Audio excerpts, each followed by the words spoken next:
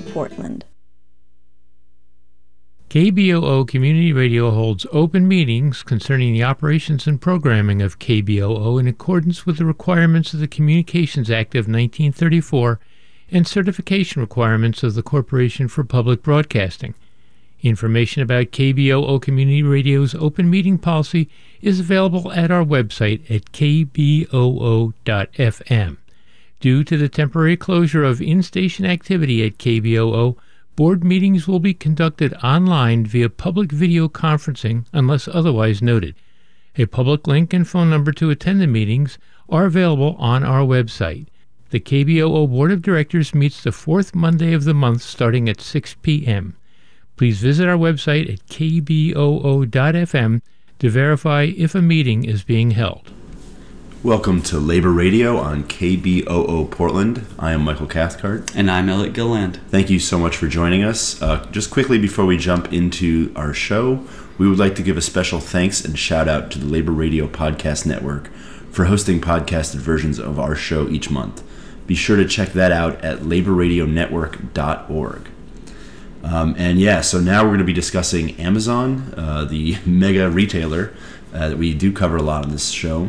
Just a few days before Amazon's October Prime Day mega sales event, 3 of the company's warehouse and fulfillment centers caught fire in the same week, which endangered the lives of hundreds of workers.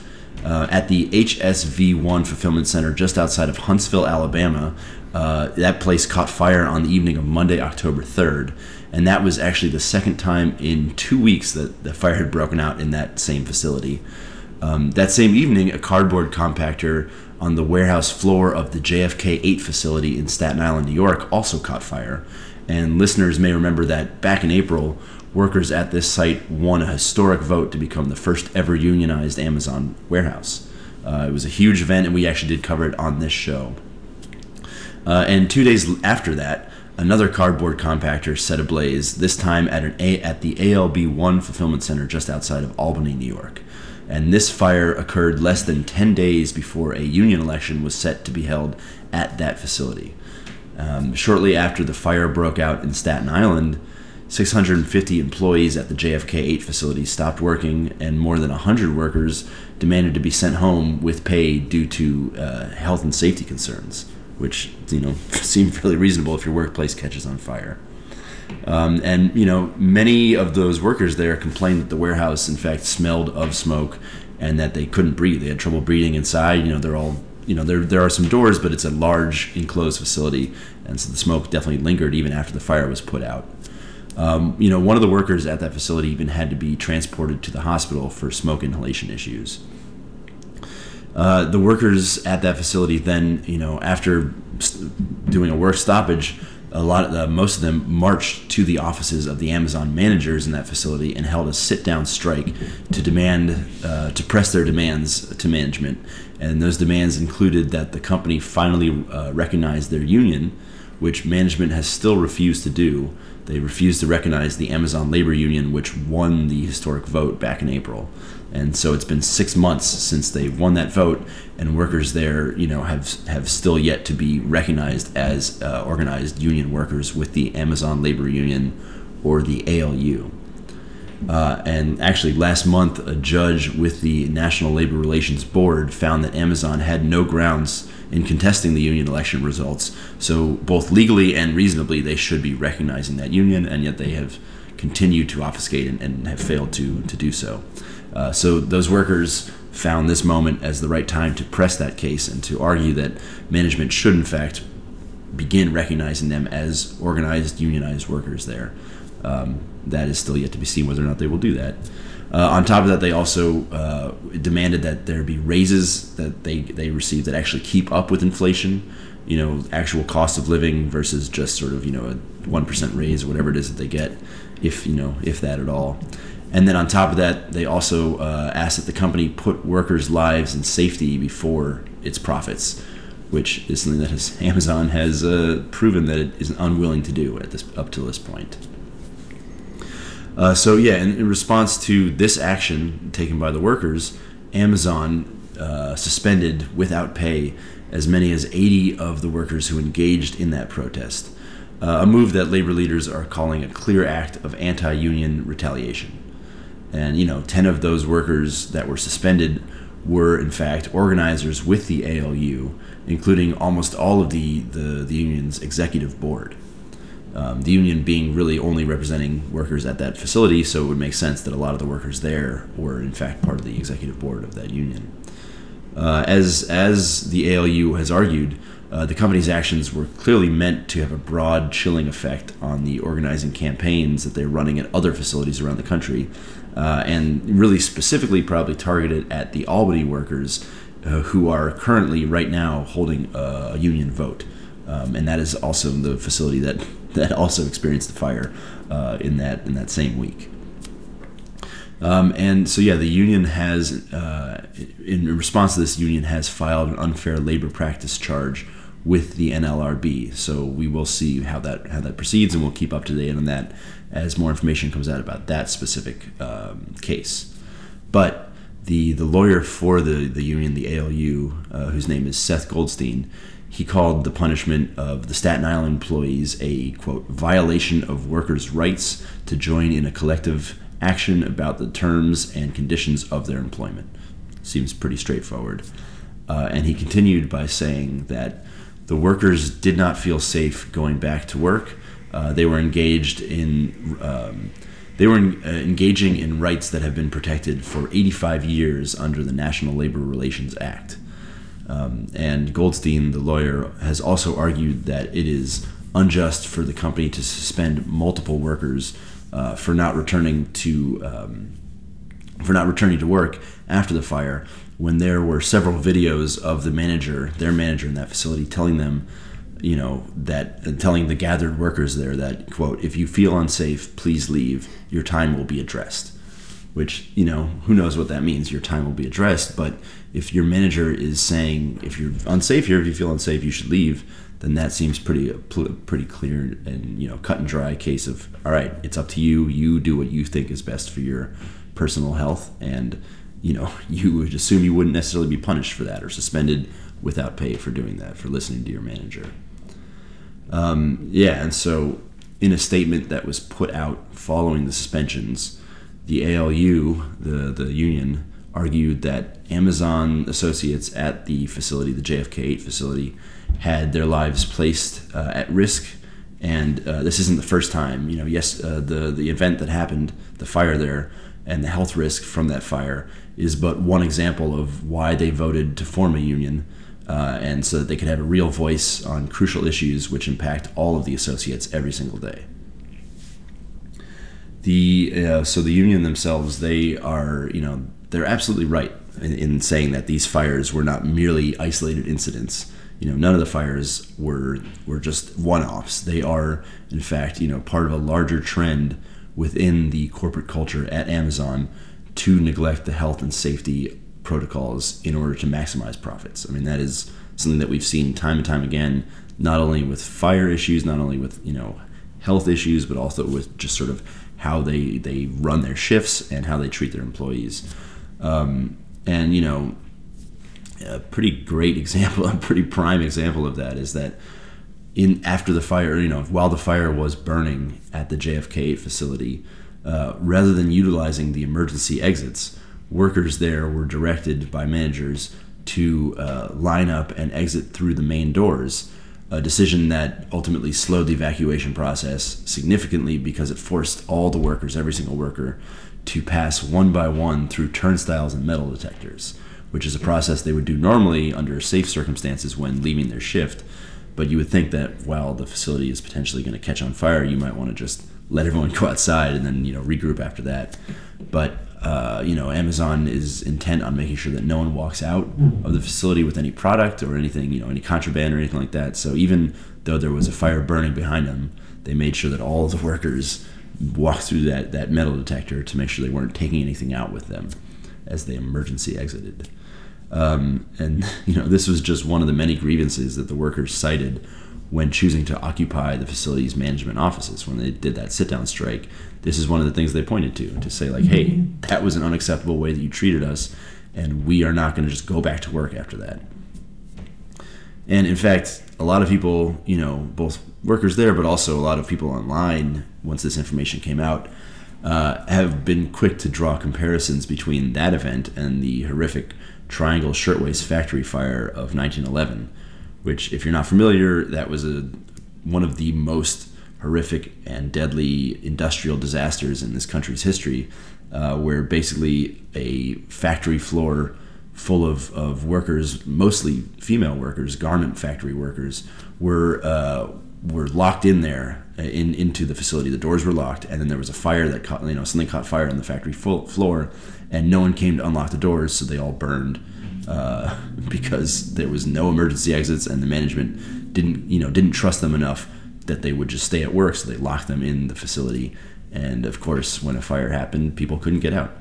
And so that is, a classic example of why there are emergency exits and fire protocols and things like that in workplaces. And, a lot of regulation came as a result of that instance.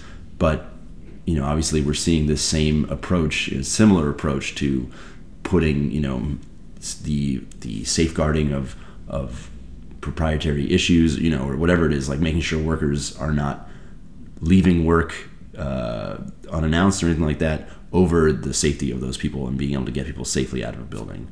So, history doesn't repeat, but it echoes, and that is definitely a similar scenario here. So a lot of people pointing that out are not wrong to draw comparisons there. And so, the workers that were present during the fire in Albany, this is just another example of the sort of profits over safety culture that exists in the company. But a lot of the workers in Albany that were present during the fire that took place there also pointed out that a bunch of fire extinguishers were missing from the holders that, the wall holders that they should have been in within that facility while the fire was happening. So that's just a pretty, I think the fire marshal would have a lot to say about that, but that's a pretty clear and cut case of, neglecting safety requirements. I don't know if that's a profit thing or if that's just sort of an overall managerial neglect issue, but still, that is a pretty egregious instance of them not taking workplace safety seriously.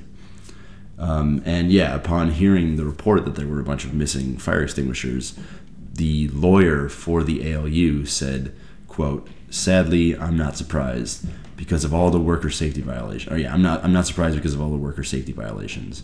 The company's focusing more on profits and union busting than safety of the facility and its workers. Pretty straightforward. And in fact, some of the workers in Albany were also, after the fire, were also questioned by Human Resources as to whether the ALU president, Chris Smalls, had actually come in and started the fire. Chris Smalls, of course, famous for organizing the facility in Staten Island, and these people, the Human Resources people were asking if he had driven up from New York City up to Albany to start this fire in this facility. Pretty outlandish, but at the same time, it's just par for the course for the way that they've treated the union and the company's tactics towards busting the union that Chris Smalls is the face of and the president of. And so, on top of all of this, this all of the things that these workers at these different facilities have been complaining about in the wake of these fires, that all echoes the complaints that we heard previously from workers at Amazon's Edwardsville, Illinois warehouse that you may remember was destroyed by a tornado last year. 6 workers died in that facility after being threatened with termination if they left their shifts early in the middle of a tornado warning. And many of the survivors from that disaster, that warehouse collapse, complained that management had never run even so much as a fire drill with them. So they had no preparation for how to deal with such an emergency, and it showed because they were forced to stay at their posts and keep working even as a tornado barreled down on them, and then people actually lost their lives because they weren't able to evacuate properly or to find the right safety, the right places to stay within that facility as the tornado hit the building. Yeah, and we haven't talked about it too much here today, but in the case of the tornado as well, a lot of these warehouses are not constructed with safety kind of in mind, right? So when we were talking about that on the show, that warehouse collapsed almost instantaneously as well. Yeah. So most likely in the case of JFK in Albany, these places are probably not built with fire safety top of mind. Yeah, and I think that's a great point, because these facilities are full of all different types of anything you could buy off Amazon would be in there. Yeah. Well, yeah, too, right? And obviously a fire is very different than a tornado, but in the case of the tornado as well, so many kind of unsecured boxes and like things, also caused huge problems. And there's tons of flammable materials, right, that are being transported all the time. So it's a warehouse in particular these days is not a place where, this stuff should be taken lightly. No, not at all. Yeah, I mean, you have cardboard compactors, but you also have all the boxes everywhere. Everything, half the stuff in there is probably flammable. And in the case of that tornado, it all just becomes flying shrapnel and debris flying around. So yeah, and then of course there's all the heavy machinery, because they have a lot of those robotic items moving around. Just does not seem like a safe environment. Even with all the safety protocols in place, it seems like a dangerous environment. And then as soon as you add some disaster element to it, a fire or a tornado or something like that, it just becomes, a nightmare factory. Yeah, well, and also when half your workforce is seasonal, one would imagine that training would be even more top of mind, right? Because you've got people coming in all the time who have no idea what's going on. But obviously we've seen time and time again that whether it's fire drills or things like this is just not stuff that management is being concerned with. It's all deliverability, timeline, margins. Exactly. Yeah. I mean, that's sort of the name of the game. And actually, that's a great point that you bring up. That there is like seasonal transitions to this, and they should be, every new crop of workers, because they do have a high turnover, should be probably running through these safety drills, with every new crop of them, but they obviously haven't been. And it's interesting because, as we talked about at the top of the show, these fires all took place shortly before the start of Prime Day, which is Amazon's mega sales event. They used to just have one a year. Now they're having, seasonal ones, or like maybe a couple a year. But this took place just before the October Prime Day celebration for Amazon that actually just ended the other day. And we will get into that in just one moment. But quickly, if you are just tuning in, just joining us, this is Labor Radio. We have been discussing the series of fires that went off in separate Amazon facilities, all within this, a day or two of each other, and sort of the neglect on the company's part for safety protocols and for the health and well-being of their workforce. And so, as this is Labor Radio. Thank you for joining us. But as we were just discussing, these fires all took place just before Prime Day, which is already a situation where they have to get more workers in the building, increase the size of shifts. So it just becomes a more dangerous environment, especially when not everyone there has been trained on, safety issues or just how to properly evacuate or anything like that. There's just less experience amongst the workers, Exactly. Yeah, and so, that the Prime Day shopping holiday has already drawn scrutiny from OSHA, the Occupational Safety and Health Administration, after an Amazon worker died of a heart attack in New Jersey during the Prime Day rush back in July. So just the most previous Prime Day to this one, there was already one death associated with the increased pace and neglect for worker well-being that took place during that rush. And so this New Jersey facility worker died in July during the rush for Prime Day. And, in fact, the prevalence of unsafe working conditions has resulted in 34,000 Amazon worker injuries in the last year alone, and 4 deaths within just 1 month this past summer. So, I'm sure some of that had to do with the excessive heat that existed around, this all around the country. But then that's another safety issue. If you're inside these giant warehouses and there isn't proper cooling methods for workers, that's unsafe. But also all these other things, the pace of work that these workers are expected to work at, all that stuff leads to exhaustion and safety issues. And so, of course, all of this provides, all this points Amazon workers towards yet more reasons to support the ongoing unionization drive by the ALU.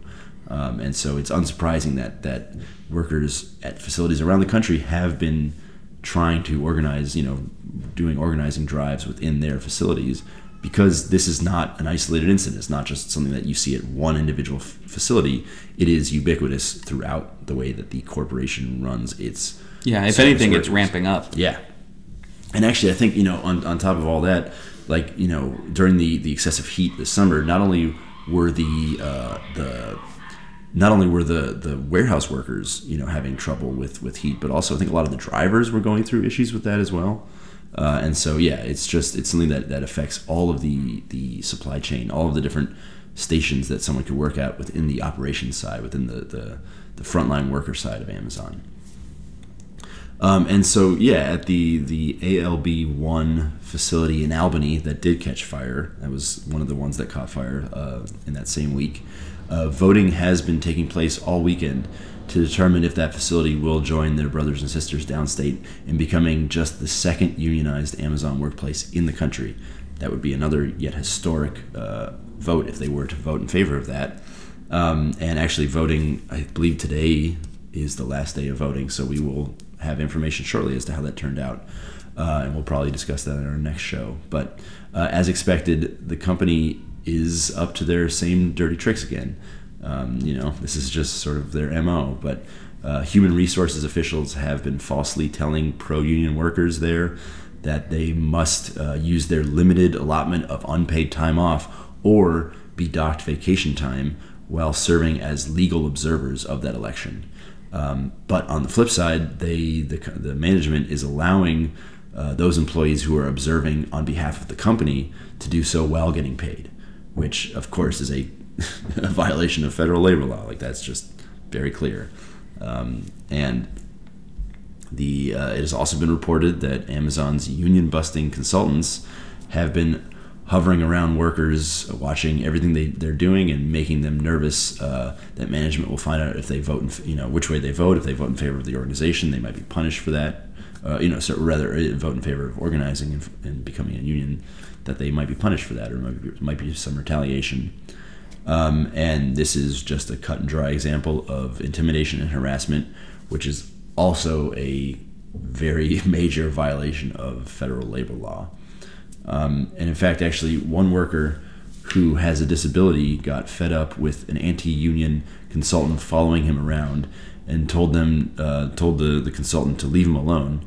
And the next day, when he showed up for work, he was called into a meeting with management and told that he was under non-specific investigation, and then was escorted from the building. And he is in fact still waiting to find out what the result of that is, whether he'll be terminated, whether he'll be punished, what exactly he's being charged with and investigating for.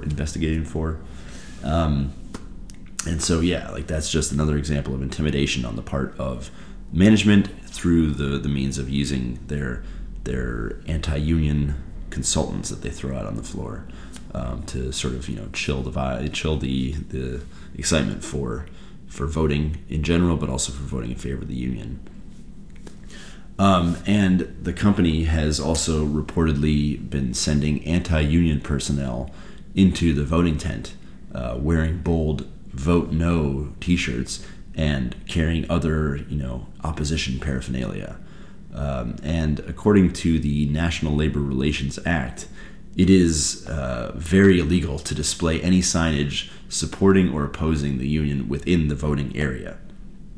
And so that is, once again, another very cut and dry violation of the NLRA. Yeah, and I think we talk about this a lot on the show, but ultimately, right, if a company feels that it is not unsafe to kind of very blatantly break a lot of the laws that have been set over the last 100, 200 years around this sort of stuff, I think it really comes down to whether or not the kind of current resigning president is willing to kind of push these forward. And I will say, we've talked about on the show, there has been some aggressive moves by this administration and also the NLRB. So we'll have to wait and see if some of these things are kind of given the justice that they deserve. Because again, a lot of this stuff is pretty blatant, stepping into illegal territory. Yeah, absolutely. And yeah, as you're saying, like, you know, this administration has shown a willingness to actually, you know, side with workers and to, you know, at the very least, staff the NLRB or the National Labor Relations Board with some more pro-worker members to sit in judgment of what these companies do. But unfortunately, they've also been blocked from filling out all those positions there, and so the board is shorthanded. But they are in fact the ones that would be taking on all these cases and pursuing, you know, penalties against the companies that are violating these labor laws. And so at least at this point, it does seem that they're, you know, for the time being, is a friend in the White House. Yeah, exactly. And so we will obviously see how that progresses. But you know, Amazon, this is not the first time they've violated these labor laws, and they are not the only company that is currently under a unionizing drive that is doing similar things to violate workers' labor rights. And you know, we've talked a lot about Starbucks as well, and this is just another example of that. And so, yeah, just quickly, like, you know, speaking to the growing, you know, there was a worker at the ALB1 facility who, in an interview, was just sort of discussing the overall chilling effect that management has put out there, and the growing distrust towards management in the company, and you know, things that are driving people to maybe vote for the union. This worker, Heather Goodall, in the interview said, quote, "Suddenly, we've seen the warehouse completely flooded with operations managers from around the country that will be gone the minute the election is over. And there are employee relations consultants and even HR managers. And they're claiming that they're here to talk about improving working conditions. So you can imagine it was a bit revealing that there were missing fire extinguishers on some of the pillars. How is that possible? If you're here to help us with working conditions and to understand our concerns, how are you walking around talking to workers, asking them about their feelings on the union, which they're not supposed to do, and you don't even see that we need fire extinguishers when a fire broke out? All of our concerns have fallen on deaf ears. So they've made it clear that they are not really here they're not really here to help us. And I think that's a sentiment that pretty well captures sort of the working experience within that company at a lot of the facilities, and probably very specifically at the ones that have experienced these disasters very recently and not been treated with the care and the respect that they think they deserve. You know, workers want to feel like management cares about them still being able to live and work, so it doesn't seem like they're getting that from management at this point. And yeah, just to wrap things up here, like, all of this comes as Amazon workers from North Carolina all the way to California are facing down company retaliation for their organizing efforts. In fact, workers in California are currently about to hold an election, and we will probably discuss this in our next episode, but to unionize the first workplace here, on the West Coast in the state of California. So that's pretty exciting, but obviously all of this will impact how those workers feel about, whether they should unionize or not. And so hopefully those workers take the step and join their brothers in New York, brothers and sisters. But we will see about that. Again, as Elliot was saying moments ago, like, all of this can be helped by the folks in Washington, D.C., putting more backing behind strong labor protections and labor laws. Most importantly, in the waning days of this Biden administration having who knows what happens in the midterms, but if they have a majority in the Senate and the House, which they do right now, they could push to pass the PRO Act. This is a thing we've discussed in the show many times, but that would be the best thing to help workers and these organizing drives around the country. So call your congressman or senator, and and I think it's important to realize too, right, that a lot of these protections aren't actually going to help unions dominate these negotiations, right?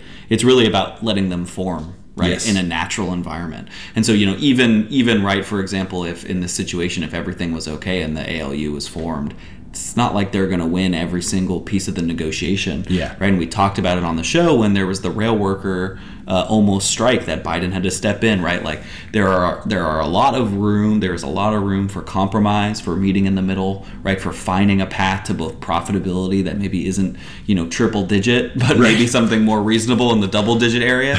And so again, I think people can misconstrue a lot of this as, oh, well, this will just have workers dominate all of these negotiations. I don't think anyone is under that sort of assumption. Yeah. It's more about letting them form in a natural way. And I think this whole episode, right, Mike's done a great job of laying out why that's not being allowed to happen at these facilities. Yeah, I mean, I think you said it exactly. Like, this is not to create an advantage for workers, but rather just to slightly even the scales, Mm-hmm. But yeah, again, with that, we will pick this up on next month's show.